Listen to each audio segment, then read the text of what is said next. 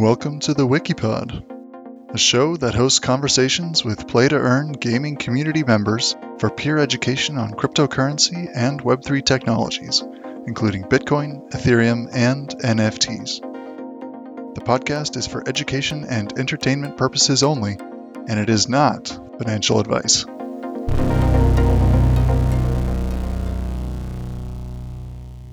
Hi everyone. I got something a little bit different than the normal show format for you here.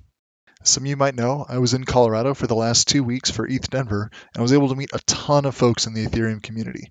Thank you so much for your patience with me in getting the new content out. I was able to sit down with a few folks, and this is one of those conversations. I spoke with Joyce Chin from Grow Protocol about their simplified DeFi interface and how they're building their community. If you like the show, please like and subscribe wherever you get your pods, and make sure to tell your friends about the educational content we're producing here at the Wiki. Thanks, and enjoy the show. Hey everybody, welcome to the Wikipod. This is I Speak Nerd here. I'm here with Joyce from Grow Protocol. She's, well, I'll let her tell you guys. So Joyce, what is Grow? What's going on? Yeah, sure. By the way, thank you for having me here. So Grow Protocol is basically a stablecoin protocol, which really be looking into how do we help you generate more yield without you having to do all the homework to understand what are stablecoins, why are they, what are the different types of them, or like how do you even get on different platforms to do all the yield farming. So we're trying to abstract all of that complexity away and instead only give you two choices. Would you like more protection where, in case there's an exploitation of a protocol or stablecoin defects, like those are the risks that anyone takes on when they do stablecoin yield farming. But if you don't like that risk, you can choose the lower risk protected option. And then it would give you lower yield, but you might be able to sleep better at night. On the other hand, right, so who is providing the protection is by our second product, what we call VODs. And VODs is essentially offering that protection, and in return, they would get to share in the yield generated by the lower risk product powered. So, in a way, higher risk, higher return feels pretty intuitive, but in the same time, it's something you otherwise have to keep managing the exposure yourself. So yeah, that's what Grow is about. Awesome. So it sounds like you guys are doing something similar or maybe innovating a bit on what Yearn has done with protected DeFi. That's super cool. Like, about you personally, like, how long have you been in crypto? I've been in crypto, I would say full-time working in crypto is like for around 7 or 8 months. And so it wasn't that long. High five. All right. Cheers. And but before then, I was trying to dabble into crypto. The earliest I started was right in January 2018. So that's really the time when it was very, very hot, but also like about to crash. So I kind of like got out. I was at graduate school at that point, and let's go in, let's try this new thing. So I got some ETH. Unfortunately, didn't quite hold on to it because the price was going down, and I chickened out. And I'm like, gosh, I have no idea what I'm doing. I should just go back and write my international relations paper instead. So that's why I kind of left and only came back in roughly, I think, like earlier last year. So somewhere around a year ago now. So that kind of sounds like that would kind of inform your perspective on the space a bit if you come in and then immediately get hit by the bear market crash from 2018. Yeah, no, I think like it is just a weird timing about that. And it is in a way not just a bear market. And I think it's also how everyone was talking about it at that point. But no one around you really have a good understanding. So everyone sort of talk about it, and it makes you feel a bit nice to, you want to join in, you kind of FOMO in, right. But at the same time, you're a bit scared because fundamentally, no one around you can tell you what it is all about. You're the only one that really have to DYOR. And sometimes the question then becomes, do you trust yourself enough in this new space? So yeah, that's kind of tricky. That's a pretty sink or swim situation right there. Like, I know for myself, I think that was really how I felt my first, I don't know, maybe 5 months in crypto. So I'm new in the last year, like literally probably around almost exactly a year now. Nice. Thank you. But I started with like reading so much stuff on Reddit and like watching a lot of Coin Bureau videos.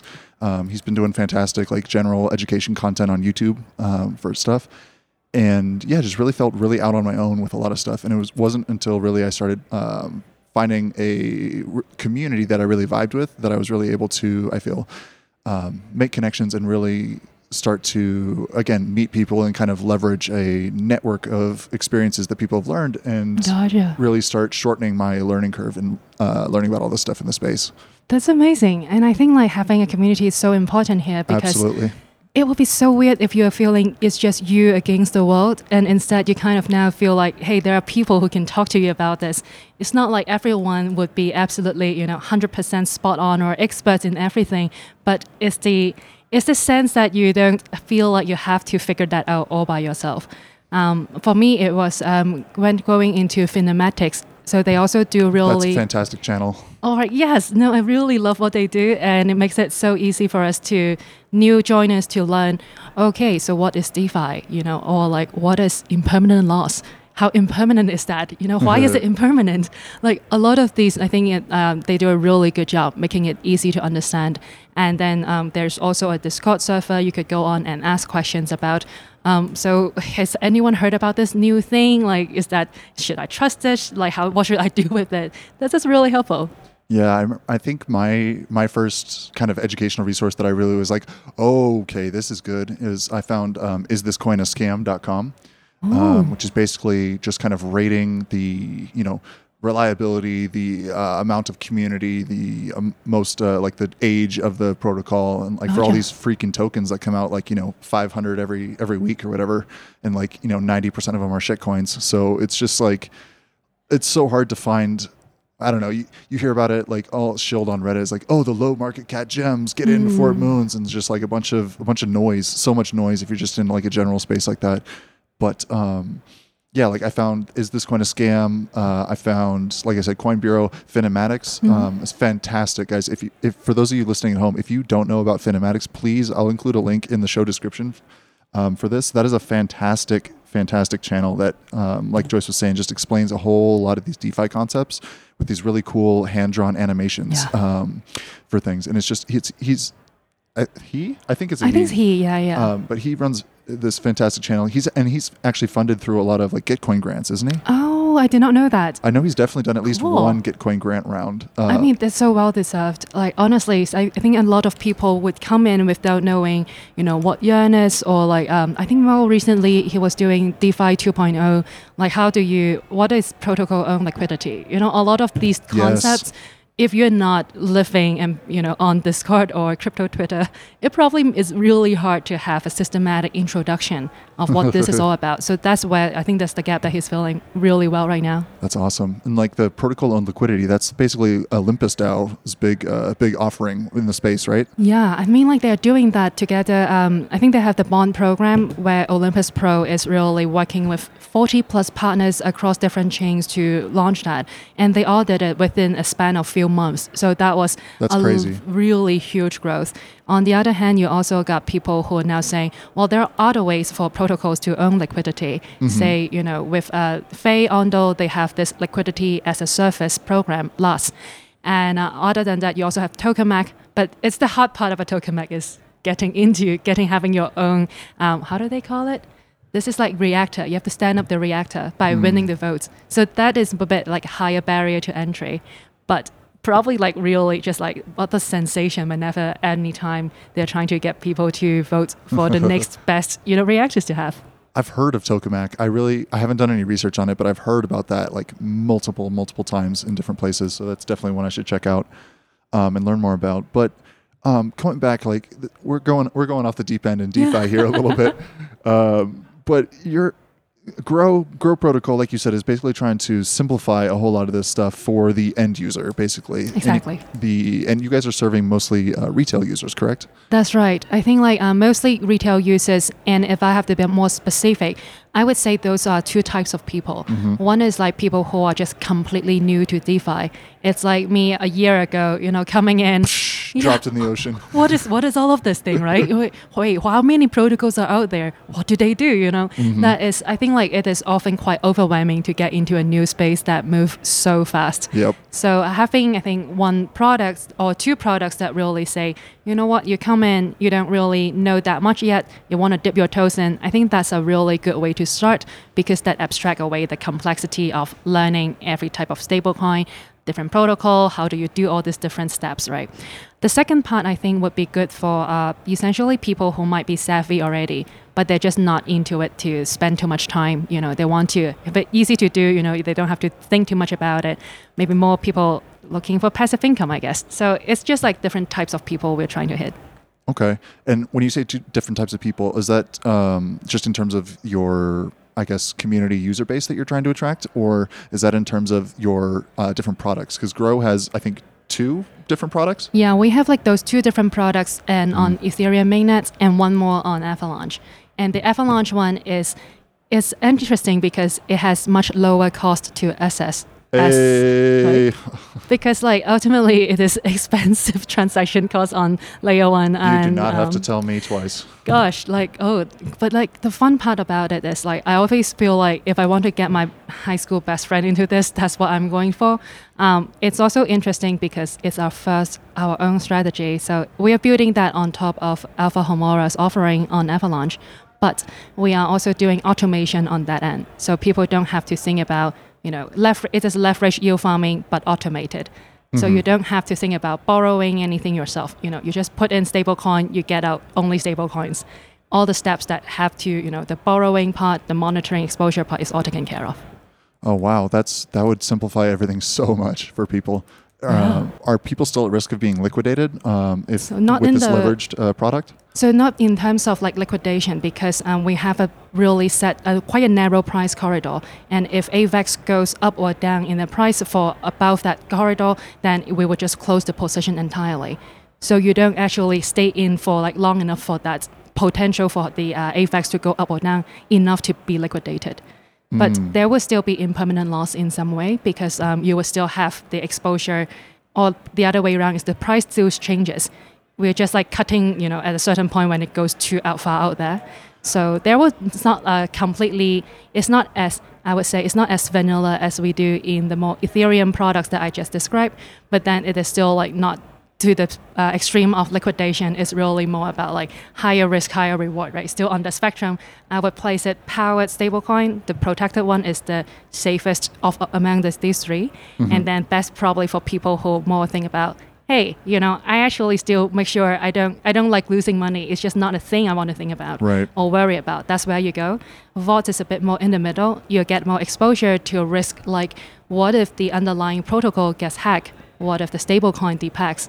Then the further out in the spectrum, you have Labs, the Avalanche product that says, hey, you know what, in a day-to-day, you should be, have generating yields, but there are still scenarios where you might generate a much lower yield or sometimes negative yield. But then over long enough time, it should be positive. But you have to be happy with the concept that, right, I might actually be like losing some yields on a day-to-day basis. It's not really always just like green candles going up. It's not always number go up. Yeah, exactly. Yeah, there was a lot to unpack in what you just said right there in terms of DeFi. I guess what I'd like to talk about is those protected stablecoin yields, because I think that's going to be primarily what the people who are listening to this podcast would be most interested in. What you said, in particular, like depegging. So for those of you at home who aren't aware, stablecoins, things like DAI or USDC or Tether, can have some nominal value that supposedly is pegged to $1. So 1 USDC is equivalent to $1 US dollar. However, based on market dynamics, those prices can come away from that and so your price of DAI might be 0.997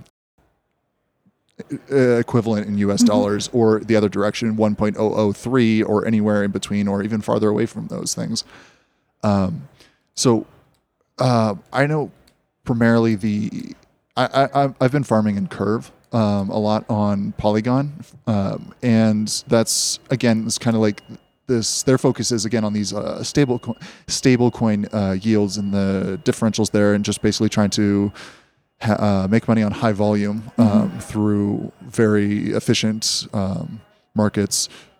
Oh man, I'm so far out of my element with DeFi here. You are spot on. I mean, like Curve is actually really good with stablecoin swapping. Okay. And you usually get less what we call slippage in it. The whole concept of slippage is just that imagine every time you do a transaction, you don't actually get a fixed price that you would always be transacting at. The relative It's like a two currency that have an exchange rate. But then like every time if you transact a larger amount, you might get a worse deal because you are looking for, transacting with a larger, you're moving the liquidity pool for more.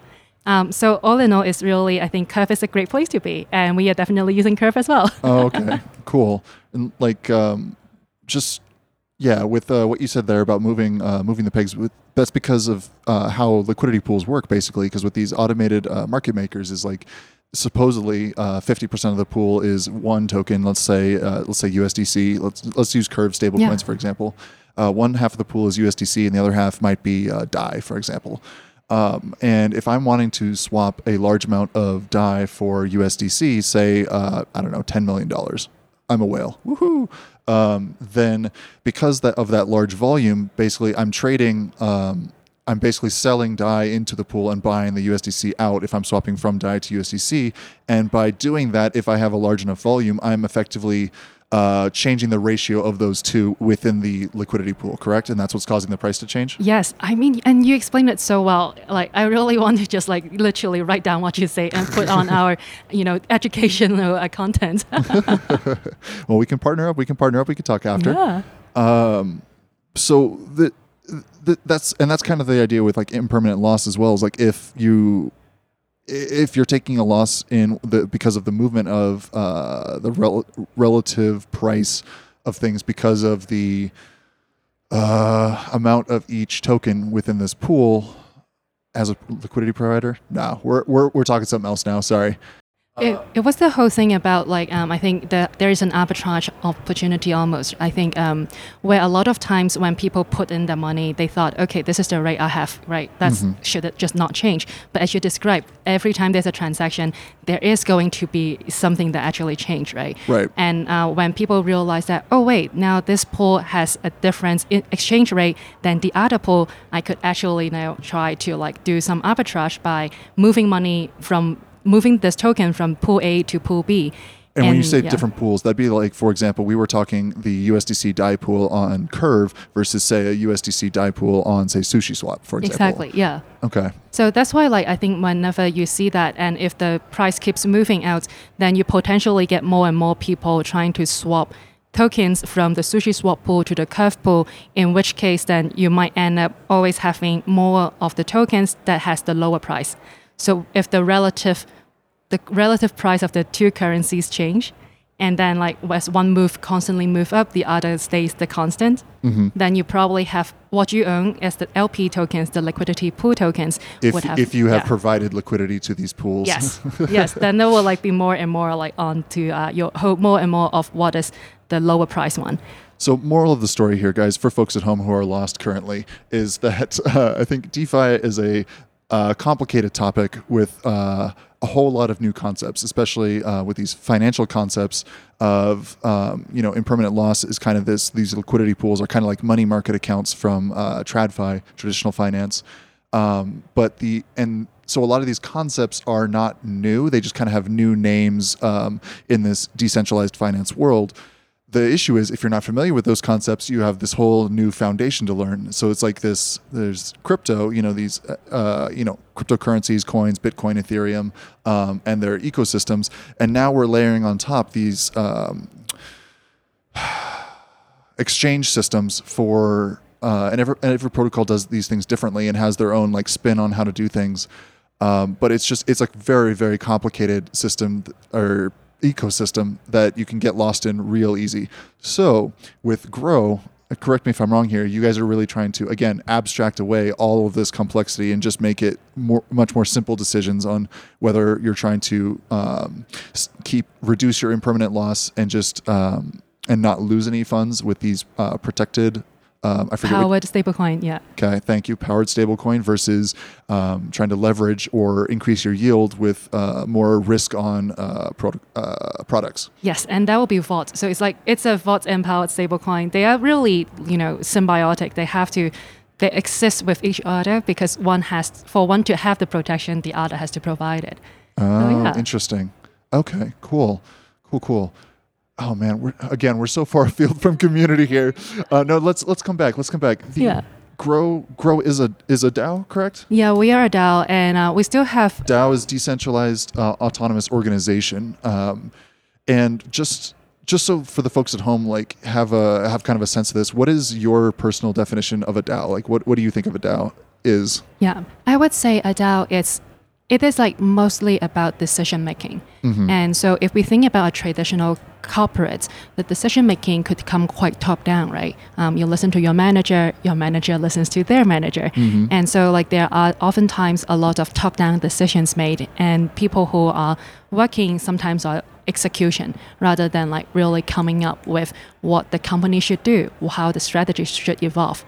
With a DAO, I would say it is because of the way that we have the concept everyone is an owner. And so like you would say, hey, I think that my company, like my DAO could actually do this. Maybe the protocol could consider something like, should we look for a better yield strategy? Should we have a new product? Or should we be on another, marketing platform, right? So a lot of great ideas, you can actually freely express that in the community forums. And then if enough people support them, you can bring that to the vote where, everyone that hosts the governance tokens could easily just say, you know what, I believe in this, I vote yes, or no, the opposite. So it is a lot about how the decision making going from being so centralized with a group of executives to all the way out to the community who hold the governance vote, because that is where it's not just, I think there's two things, right? One is that you get to vote what's on there, and the second one is you get to initiate what you believe needs to be voted on. And both is not really something you see in our day-to-day, more corporate type of entity today. So with corporate entities, typically, like you said, the decisions are being made at the highest levels. So CEOs, CTOs, CFOs, all the corporate executives, and maybe they have to get sign off from their board of governors. What do they call it? The board of directors. That's the one. Board of directors. Thank you. And so it's a very small number of people that make the decisions for the larger organizational structure of the company as a whole.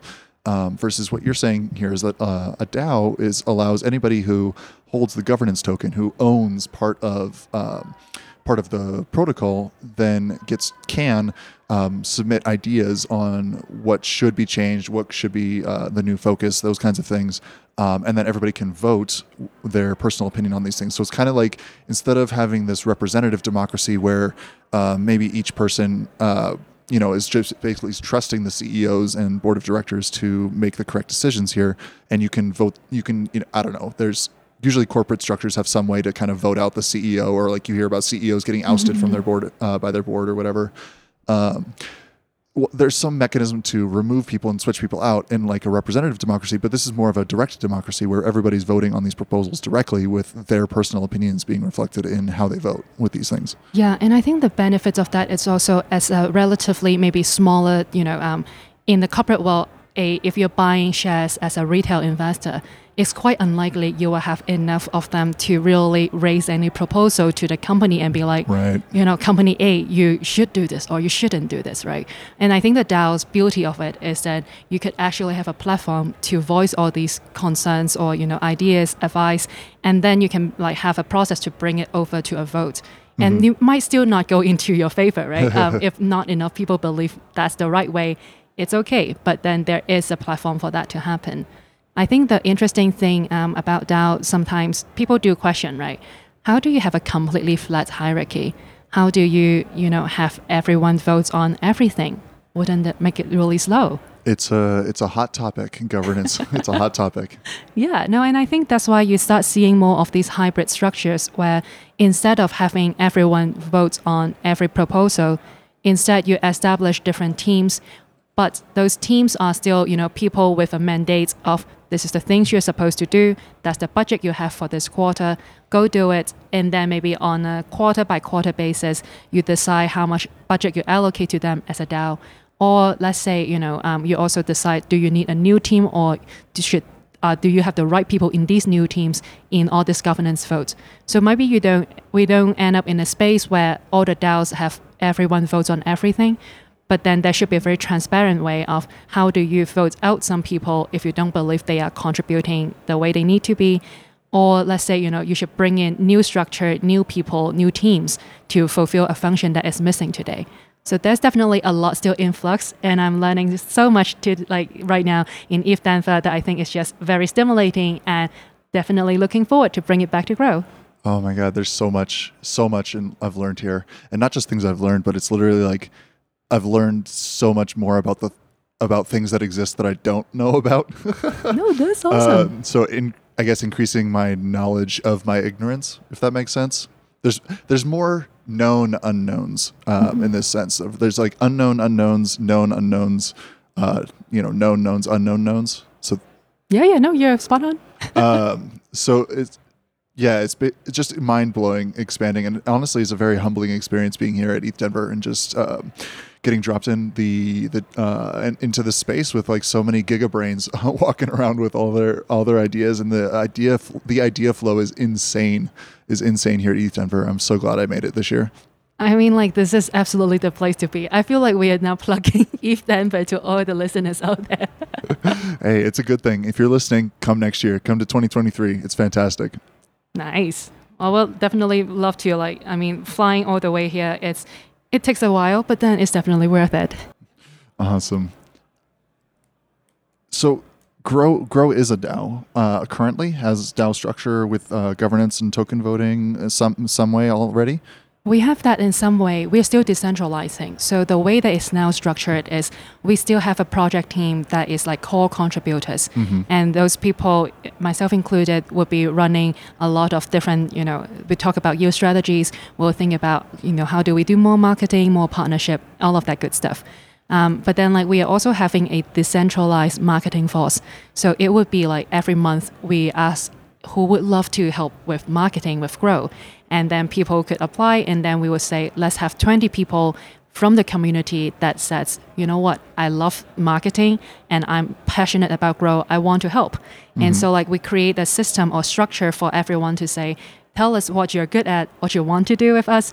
And then this is how you would be, measuring how much you have done and being rewarded accordingly. So we are hoping to decentralize more and more of this, maybe not just the marketing space, but also in other types of contributors, developers, and honestly, there's so much that needs to be done at any time that we'll just love to get more community members involved. Awesome. Well, because it sounds like from that you've got folks doing all sorts of stuff in this decentralized manner of allowing people to just kind of come out of your DAO structure and grow. The issue, or one of the issues I've seen with DAOs, and I think is coming up more and more across the space, is that there's just so much chaos that goes on with DAOs because, again, most people are used to working in a centralized structure where they're told what to do and told what the objectives are. If you think about a marketing firm for a company, they might say okay, we're going to publish a marketing. We've been hired to do a marketing campaign about urine, so we need to put out 500 tweets, over the next 30 days about the things that urine is doing. They need to cover XYZ things. Here's some of the, hashtags we're going to use or whatever. But the general idea of what's going to be done is from top down, is being told to people, and then the bottom layer people just kind of execute on those ideas. Versus a DAO is so fantastic in that it allows these ideas to come from the bottom up in this more organic form. And because everybody's voting on it, it's really, the idea is that the best ideas rise to the top with this thing. But because that, I don't know if anybody's been to meetups or something, but if there's no structure to it, it's kind of chaos. No, absolutely. And I think establishing a structure is very helpful, as anyone who comes into a DAO, they would be a bit lost, right? There's so much going on, and it's really hard for them to just come in on day one and then be like, I got it. I know exactly what we need to do. That's impossible in one day. Everyone needs some form of onboarding. They need to be, it's not about being told what to do as much as they need to be given the context of what this DAO is about, what we are trying to do, what we have been doing, why does something work and not work in the past. And I think that onboarding experience is very, very important. But sometimes we always felt like, oh, wow, that's how do we do this more systematically? Mm-hmm. But you don't quite have the capacity to onboard every single person with, just hand-holding, for the first 2 weeks. It will be really hard to do. So how do we make this in a way is more self-help. So maybe, for example, you host a section and then you make sure you record it, so then like anyone that comes after could also tune into that session and then just pick up, what you have already had. We are working on that ourselves this week. We also did an onboarding call for the first time with our GeForce members. Yeah. I think it was just helpful to have people talk about, hey, these are what we are doing. These are things that, we have been trying to do, and then be very candid about there are things that we are still experimenting. It really might not work. And I think it's just hoping everyone to then say, what do you think would work? How could we do this differently? But yeah, I would say, the initial onboarding helps reduce that kind of chaos up front, because otherwise it's all ideas being thrown around and really it's hard to engage. Yeah, like I love the way you put that in that people need to be given the context for your DAO. I love the way you put that. It's like, because there's this push-pull with DAOs in that we want to make it easy for anybody to come in or leave from these things and bring their ideas. But the fact that we're allowing ideas to come from anyone, if their idea is coming from a non-contextualized space, if someone's just coming in saying, Grow, you're doing stablecoin yields, cool, we need to throw everything into convex finance and do everything that way, and it's just like it's that kind of noise that comes up just reduces it makes it harder for those contextualized good ideas to come out, and then it can kind of, if it's not managed, then you can end up diluting actually the kind of culture in your community, and that's exactly. And so it's this weird push-pull of like, we throw this internet age, we throw the doors open and we say, everybody come on in, because with these DeFi protocols and DAOs, it's like our power is really in the community, and we want people to come in, we want people to use our stuff, be contributing members of our community, be involved, we want them voting on things.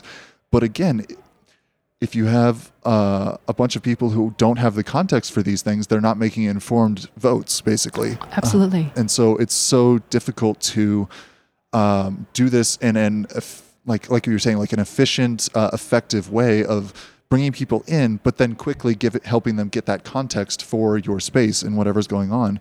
And it's just, it's a thing the whole space is wrestling with right now. Yeah, and I think like there are lots of good tooling that solutions are coming out in this space. If we are talking about onboarding part, I still don't know who really has a great way to systematically do it yet. But I would say in terms of tracking contribution, you have tools like the work that actually is like a Trello board, and everyone could suggest some ideas. They can vote about that. And people who would love to take that forward to implement them, they can say, I'm interested. So there is definitely ways for us to now see how do we bring all these great ideas together, and then at the same time, actually not just go out, spread ourselves too thin, actually have a way to say, express whether you believe in it or not. Right. And then like once it does, then have people say, give them the way to volunteer and say, this is something I'm interested in doing. And maybe multiple people would love to contribute. That's great. And then you can have them form a team to say, that's, 3 of us now. Let's get it going. Awesome. Like, I've heard of D-Work before. That's like a bounty platform, correct? It is a bounty platform as much as a Trello board. So it's a project management tool as well. Okay. Because that kind of say, if you have an idea, you would suggest that.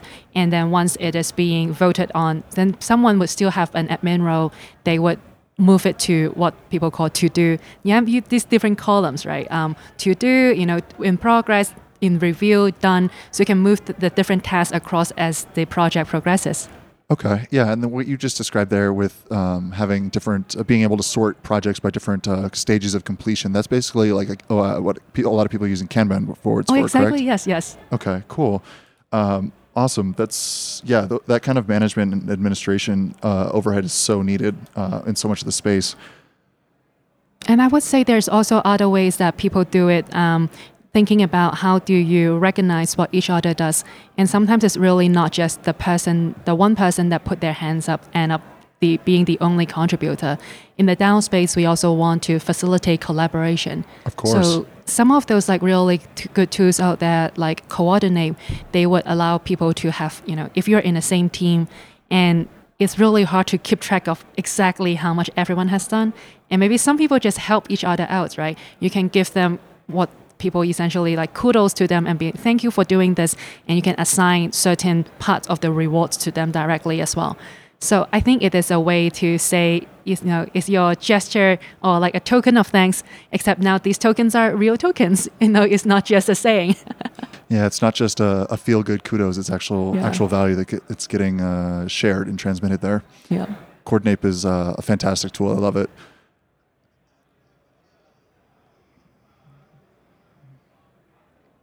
What's so with you said Grow is currently decentralizing, is moving towards a DAO. What are some of your concerns about going that direction? Because you are necessarily moving from this kind of centralized structure to a decentralized one. You're necessarily, if you're someone with the power at the top, you're necessarily having to give up a lot of that power. What are some of the concerns that you guys have discussed about moving that direction? I think part of it is coming to, are we ready to do that in a way that a few different things pop up in our minds. So first of all is that as we spent quite a lot of time talking about DeFi in the beginning, DeFi is quite complicated for people who just come into Web3 and suddenly you get thrown all these different concepts. And it's innovating really fast as well. So how do we actually keep up with that innovation and really make sure that, we'll have a lot of people that comes already with lots of knowledge, but there are also people who don't have as much knowledge. They might just be new here in this space.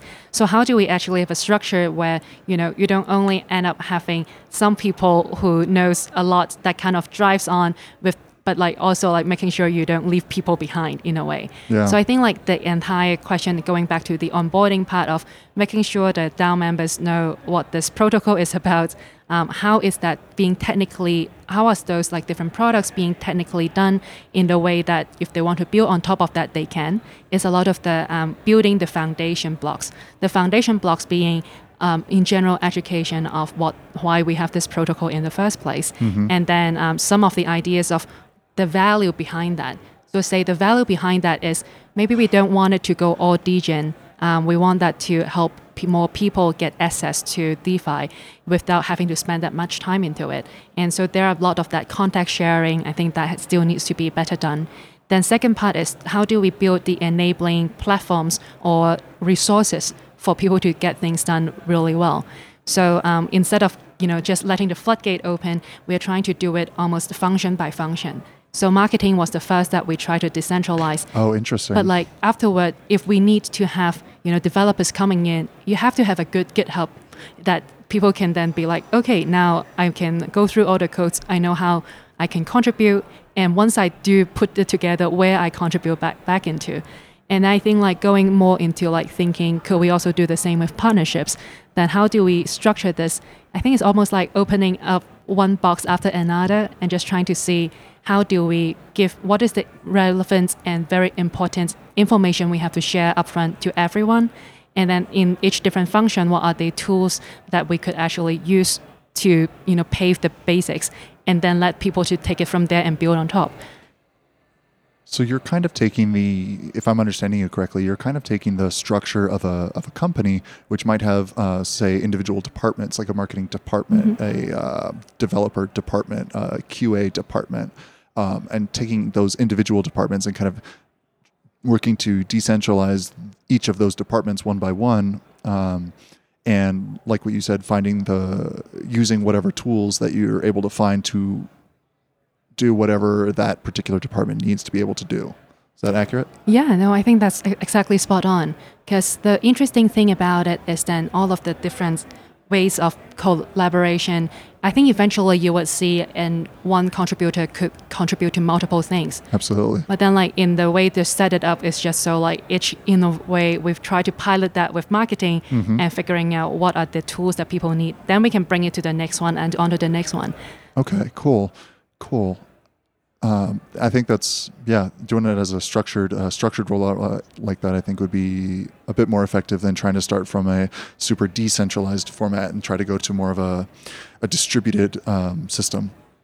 So starting from chaos is harder than starting from chaos is hard, yes.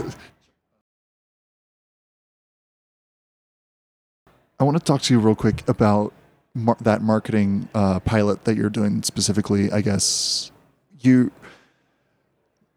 You guys have an interesting culture with your marketing department. Like everybody has, there's different, I guess, tiers of your marketing. I don't know what to call them. The different The squads, the levels of people that do marketing. Because there's like people who contribute maybe a little bit, and there's people who contribute a fair bit. Then there's maybe people who contribute a lot, and each of those tiers, if I'm remembering correctly, each of those tiers kind of have their own name within your marketing group, correct? So we have that in a way that I think there are two different types of contributors in the space right now, and in the marketing side, we are now at our third epoch, so the third month of running this. Okay. For the first 2 months after each epoch ends, we ask everyone who is within the 20 people task force to vote on each other and say, I think this person is a star player. I really like what they do. Versus some people might not have really seen them around for a lot. So then by voting among themselves, they establish who has the highest scores all the way to the one with the least amount of score. Then we were giving out rewards based on which tier you're in. So let's say our first or highest tier is the MVP, the most valued player. And then so those people get a bit more reward versus people in the tier 1, tier 2, and tier 3, so on and so forth. So there is a system where we were trying to do as pure voting basis. But now in Epoch 3, we are hoping to move that towards more task or more the work-based. Mm-hmm. So then now, instead of having everyone voting at the very end, we would get them to say, you know what, this is the task that you want to do. You put it up onto the board. You will get assigned the points based on how much time you probably need to put into that. And then at the very end, what you would get in terms of the reward, we no longer have a tiered system, but instead it would just be exactly what you have done versus what everyone else have done. It's like your relative contribution within this month. So we're hoping to move a bit away from explicitly saying there are different tiers, as much as saying that, it is just more correlated to the work that you have put into this epoch. But Okay. That said, we are also having, so there are different names as well. So this is the GeForce. Mm-hmm. They purely specialize on marketing. Then we also have OGs, who are people who been with us for a really long time, a lot of them since the very beginning. And the way they contribute are a lot broader. And honestly, that is exactly when we didn't know or think about how to decentralize. We're just these people are awesome. And we love them because they give really great feedback to the products. And they are also chatting with new joiners to our Discord, to our Telegram groups. They're really happy to help new people as well. Mm-hmm. So we gave them the title of OGs, and then they also got rewards for being such supportive community members. But we don't really have a way that really combine the two of them yet. Any one person could choose to be, in both sides. It's just we're still trying to figure out how to do that OG part more systematically as we do now with GeForce. Okay. Awesome. And from the Twitter space, I remember, which is where we initially connected with GeForce specifically, there's those different tiers within GeForce have their own names, correct? And you guys they kind of named themselves, isn't that true? Aren't there... Do you mean the Gromies part and then the... Because I think within the GeForce, we used to have the tiers of the MVPs, the tier 1, tier 2. Didn't those have G-themed names? Okay. And then there is another one called Pro Gs. But the Pro Gs, we are hoping to make them less marketing, but more community-based. Okay. So it is really, community management is also such a big topic. Yeah. That it is so hard to get right. And I think part of it is having someone to be there to support any people that come in with questions, or with concerns. Really, but we are not necessarily having, we don't want people to wake up at night, at 3 a.m. answering questions on Discord. Yeah, no, we don't want to do that to people. No, so we are really trying to see if we could establish what people call a Pro-G program, where you could say, hey, we have people from different time zones that probably, where they can contribute, the time zones that they can contribute to would nicely stack up with each other. So then if anyone comes in at a different time, 24/7, someone would be able to help them answer some of the questions they have. Mm-hmm. It might not get 100% resolved, but at the end, it's always nice that you go into a community, you have a question, someone is there to help you. And ideally, they help resolve that, but, not a guarantee. Ideally, absolutely. Wow. Well, yeah, the community management is it's IT for people is really what it is. It's like it's one of those things where if it's done well, people don't really notice it, but if it's not done well or it's missing, it's just a dumpster fire in these spaces, in Discord, in discourse, on snapshot voting for these individual protocols. It's so necessary.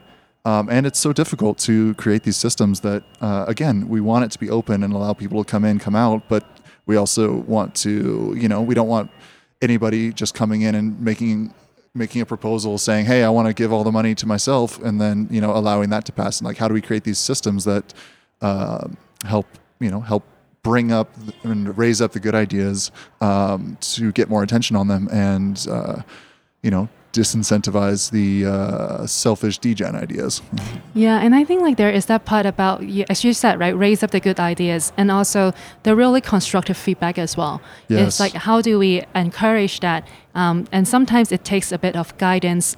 Everyone goes into Discord, they always have those rules, right? Yeah. Those probably no one ever read through all of them, but I think in a way you have all these different community members who have been there longer time, who are really wanting to see the DAO grow and the protocol grow. They would try to nudge people to provide feedback in a really constructive way. And I think ultimately, as you said, if it is done really well, it feels so natural. It feels like people you're chatting with helping you nudge. But that doesn't just come naturally. It has to be the culture has to be created and Absolutely. then shaped that way. And or how do we actually make sure people come in and knowing that if they know where to ask their questions is also important. So yeah, there's a lot of things I think people don't necessarily think about in the first place when they think about community management that is very important.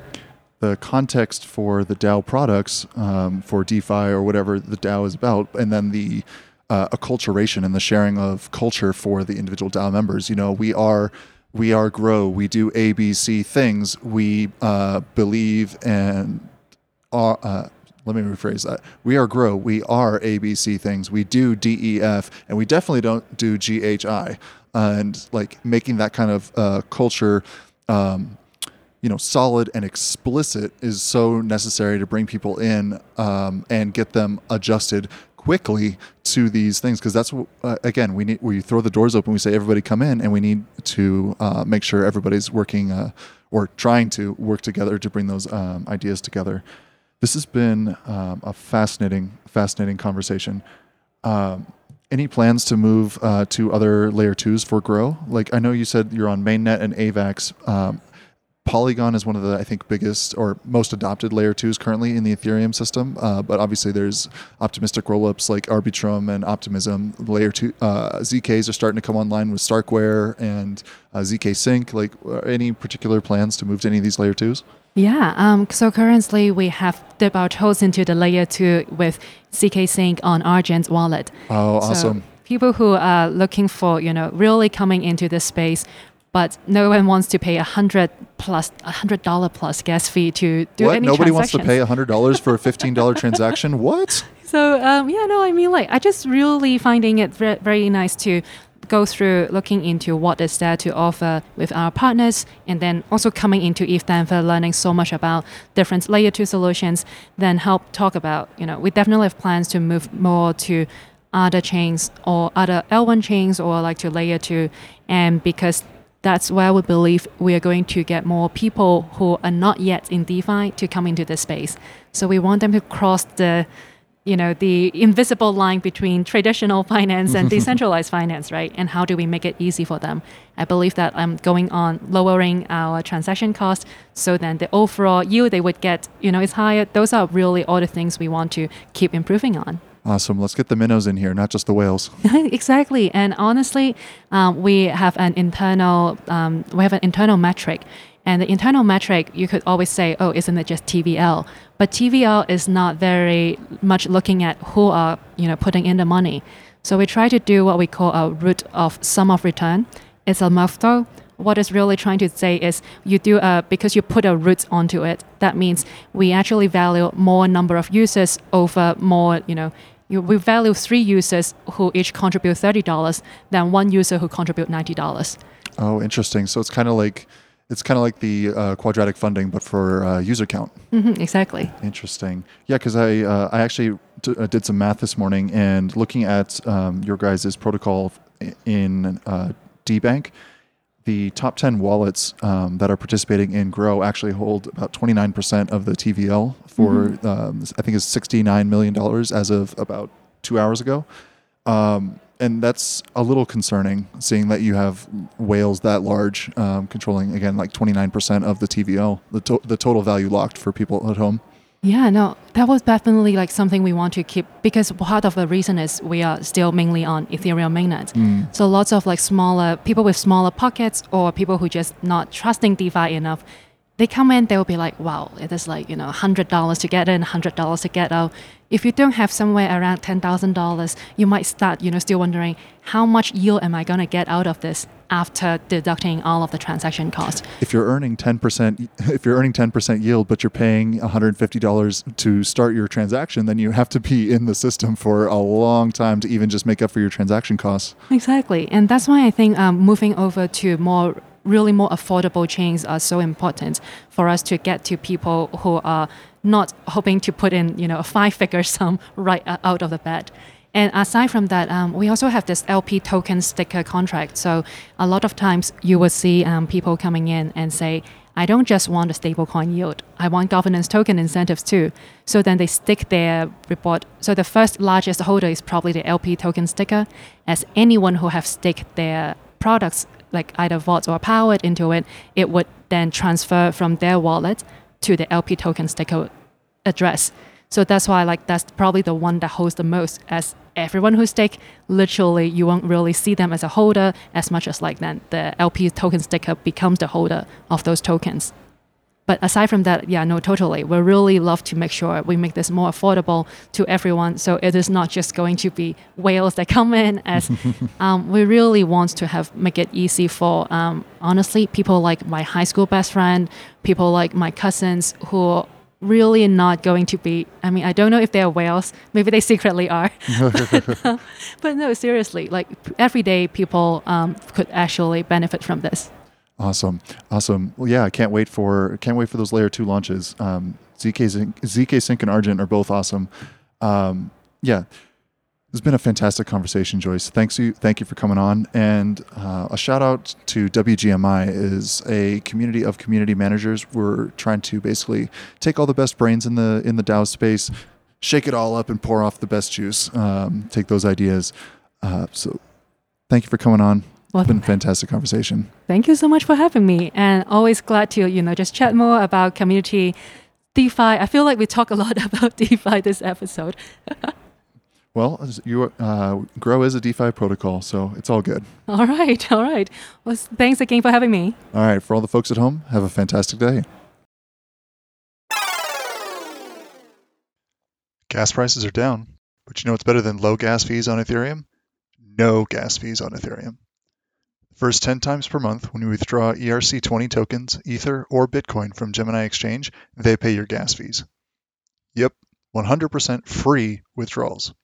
Whether you're a dabbler, a hodler, or a hardcore ETH maxi IT guy, Gemini Exchange is a great place to buy and sell cryptocurrencies. Click the Gemini link in the show description to get $10 back when you start your account and trade $100. Get low trading fees with active trader interface, less than Coinbase Pro, guys, and free gas withdrawals only at Gemini Exchange. Again, click the link in the show description to sign up for your own account today.